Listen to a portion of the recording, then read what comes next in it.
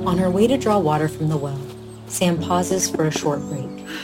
Her water jar is empty, but with the sun blazing overhead, it feels heavier and the walk longer. It's noon. Not a good time to go to the well to draw water. Of course, the best time to draw water from the well was in the cool of the morning.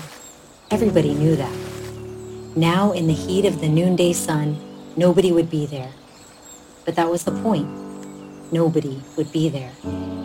If she had gone to the well to draw water in the morning, everyone would be there. And if they'd seen her, they would have lowered their eyes and walked away. Some, behind her back, would have whispered about her to each other. That wasn't too bad, but the worst was when mothers would hurry their children away from her as she passed. Her heart would sink, and her face would burn, flush with shame. What did people see when they looked at her? Just the scandal?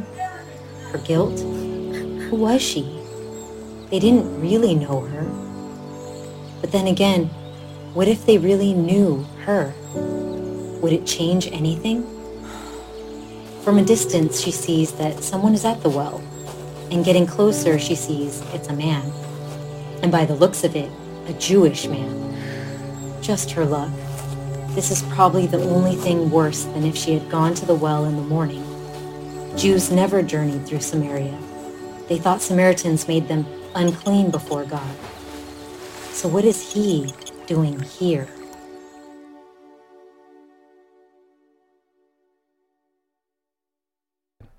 Reading from John chapter 4. Now when Jesus learned that the Pharisees had heard that Jesus was making and baptizing more disciples than John, although Jesus himself did not baptize, but only his disciples, he left Judea and departed again for Galilee. And he had to pass through Samaria. So he came to a town of Samaria called Sychar, near the field that Jacob had given to his son Joseph. Jacob's well was there, so Jesus, wearied as he was from his journey, was sitting beside the well. It was about the 6th hour. A woman from Samaria came to draw water. Jesus said to her, "Give me a drink," for his disciples had gone away into the city to buy food. The Samaritan woman said to him, "How is it that you, a Jew, ask for a drink from me, a woman of Samaria? For Jews have no dealings with Samaritans." So the story begins with Jesus on a journey from Judea to Galilee, which is about a 6-day journey. And halfway, as he's traveling through the region of Samaria, they pass a town called Sychar, where it says Jesus, wearied as he was from his journey, decided to take a breather beside a well as his disciples go to get food.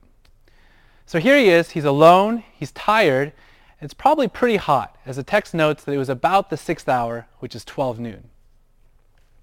Now onto the scene steps a woman who's coming to the well to draw water, which is a bit unusual, because the custom of the day was that people would almost always go to the well in the morning, in the cool of the day.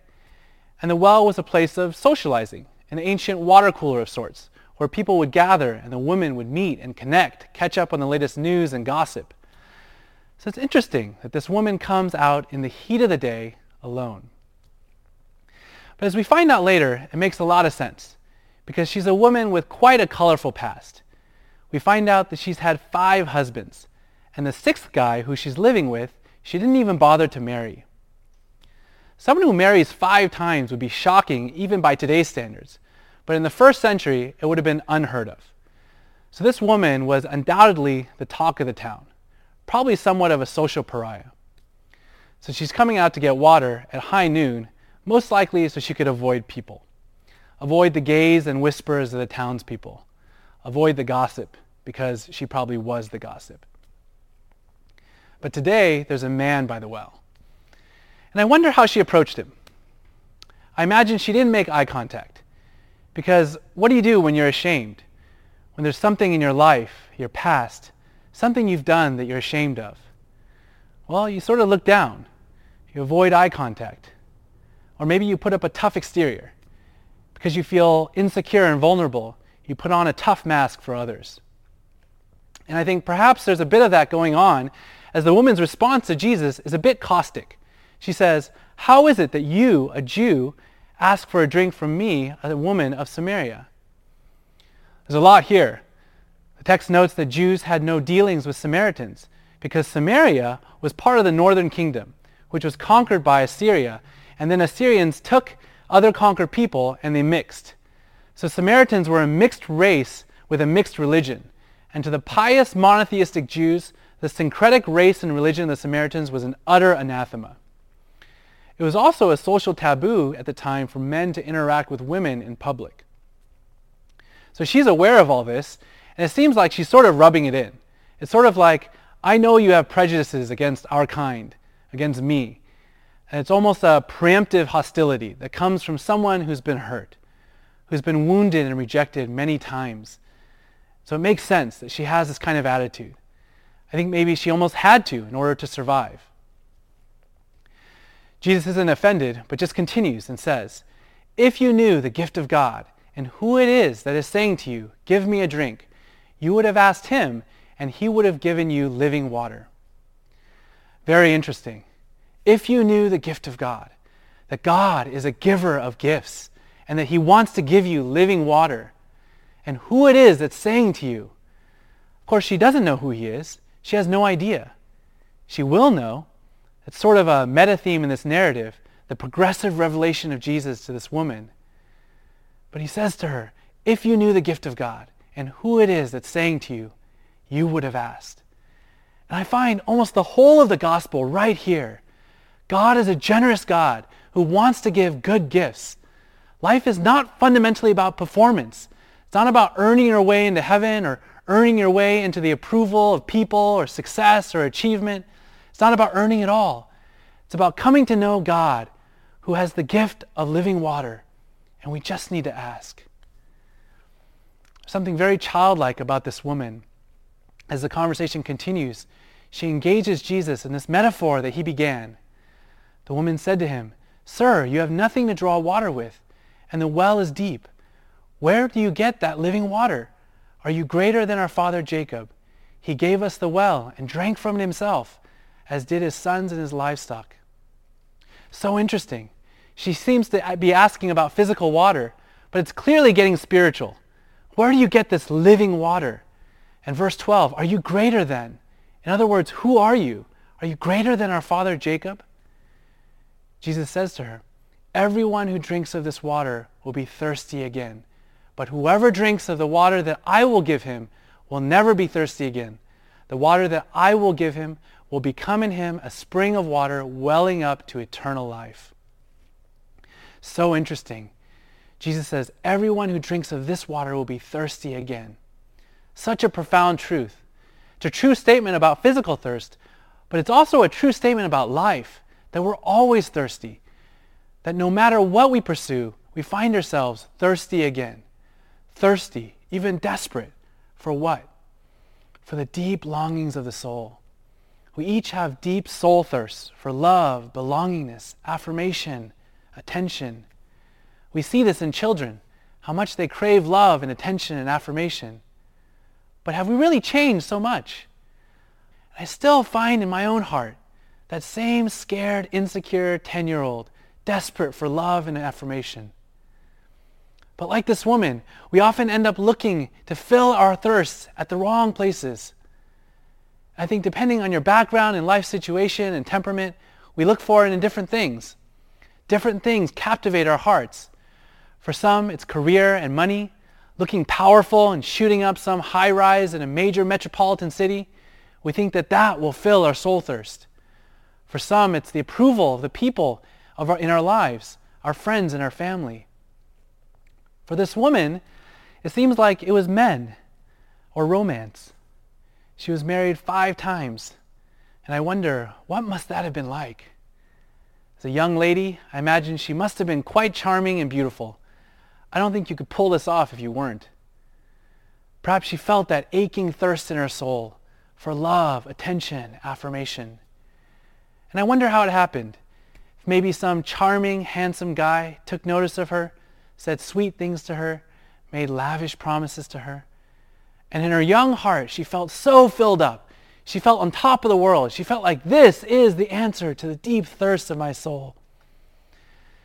And we don't know what happened, but it ended, probably painfully. But somehow she recovers, picks herself up, convinces herself that the problem was with that guy. He wasn't the right one. She's back at it again. 5 times. And now the 6th person, she doesn't even bother to marry. It's like she knows that this is a failed strategy. She's not even really hoping at this point. But it's like, what else is she going to turn to? I imagine as a young girl, she never thought her life would turn out like this. Yet here she is. And I think one of the most delightful things about this story is that it really captures the gospel story. That this half-dead, calloused, broken person can be redeemed. That there is redemption and restoration. That however broken and mangled we become, there still retains glimpses of the glory of God in man. And here's Jesus, bringing this woman back to life. Jesus offers her this living water. She says, picking back up in verse 15, "Sir, give me this water, so that I will not be thirsty or have to come here to draw water." And here the conversation takes a sharp turn. Jesus says to her in verse 16, "Go, call your husband, and come here." The woman answered him, "I have no husband." Jesus said to her, "You are right in saying, 'I have no husband,' for you have had 5 husbands, and the one you now have is not your husband. What you have said is true." Wow. The very issue that this woman was trying to avoid, Jesus brings into the light. The full, shameful truth about her past. Why does Jesus do this? It seems almost like it's a non sequitur. This woman says, "Give me this living water," and Jesus says, "Go, call your husband." But it's not. Because the only way she's going to experience redemption and restoration is if she faces her shame and disappointment. Because so long as her shame is hidden and covered, then it can't be healed and forgiven. So it's painful, confronting the reality of who we are and what we've done. But like a surgeon's knife, cutting out the cancer, it's a good pain. It's a healing pain. I think we often think that our greatest need is for some external thing to satisfy our thirst. But the Bible says that our fundamental problem is our sin. All the junk that's inside. All the things that we're not proud of that causes us to lower our gaze, to avoid people. Our envy, our cowardice, our lust, our greed, our lovelessness. And so often we hide these things. We suppress these uncomfortable truths, which takes a lot of energy, which is why we're tired. Life feels heavy. Relationships are burdensome. It wasn't always like that. The pathway to redemption turns out to be something easy and hard. We simply need to allow ourselves to be fully known, because only then will we be able to be fully loved. I think the most amazing thing about this woman is that when Jesus brings out her shame and she's fully exposed, she doesn't run away. She doesn't get angry or hostile or defensive. She doesn't say, "What is it to you? Who are you to judge?" Instead, she accepts it. And she says, "I perceive that you are a prophet." She says, "Can you teach me how to relate to God?" She asks Jesus about worship. So interesting that buried in this woman's heart is a desire for worship, so that when she perceives that this man is a prophet, the next thing that follows is a question about worship. She's the last person you'd think would be interested in worship, but I think it speaks to what is buried in each of our hearts. Beneath all of our pursuits is a desire for worship. The Wall Street executive chasing after his fortunes is looking for worship. That frat boy who's always drinking and partying, that sorority girl. Beneath all of our pursuits of money, possessions, status, achievement, romance, is ultimately the desire for worship. Pascal said we have a God-shaped void in our hearts, and Augustine said we are forever restless until we find a rest in thee. As Jesus talks about worship, it turns out that deep in her heart is a longing for the Messiah. She says, "I know that Messiah is coming, he who is called Christ. When he comes, he will tell us all things." And Jesus says, "I who speak to you am he." Finally, verse 10 is complete. "If you knew the gift of God and who it is that's saying to you, 'Give me a drink,' you would have asked him, and he would have given you living water." What is the living water? Jesus finally says, "I am the living water. I who speak to you am he." I want to ask you, where do you find yourself in this story? How might God be inviting you to take a step closer to him today? Maybe Jesus is somewhat of a stranger. You're not quite sure what to make of him, but you're tired of pursuing and coming up empty, tired of the same old failed strategies, and you're wondering, is there something more? Perhaps Jesus is inviting you to consider him more deeply. Maybe there are things in your life that you're ashamed of, that you want to hide, boundaries that you've crossed, innocence lost, ways that you've tried to fill your soul thirst, only to find yourself with greater emptiness, shame, and degradation. As this woman's sin and shame is brought into the light, as Jesus forgives her and reveals himself to her, she leaves her water jar, which is emblematic of her transformation, because she doesn't need it, because she's not thirsty anymore. And she runs into the town to the very people she was trying to avoid. And she says in verse 29, "Come, see a man who told me all that I ever did. Can this be the Christ?" Her shame has now become her testimony, because her shame has been brought into the light and healed by the love and grace of God. She is so free, and that's the joy of salvation. And from here, she says, "Come, see." The same language that Jesus used to call his disciples in John chapter 1 is now coming from this woman's mouth. She's the first apostle, sent one, to proclaim the good news, calling people to come and see Jesus. And wonder of wonders, the passage ends with the whole town proclaiming that we know that this is indeed the Savior of the world. This is the invitation for each one of us. As we've experienced Jesus' love, Jesus who knew everything that we ever did, yet had mercy and forgiveness on us, we become his apostles, sent out to proclaim the good news and invite others to come and see.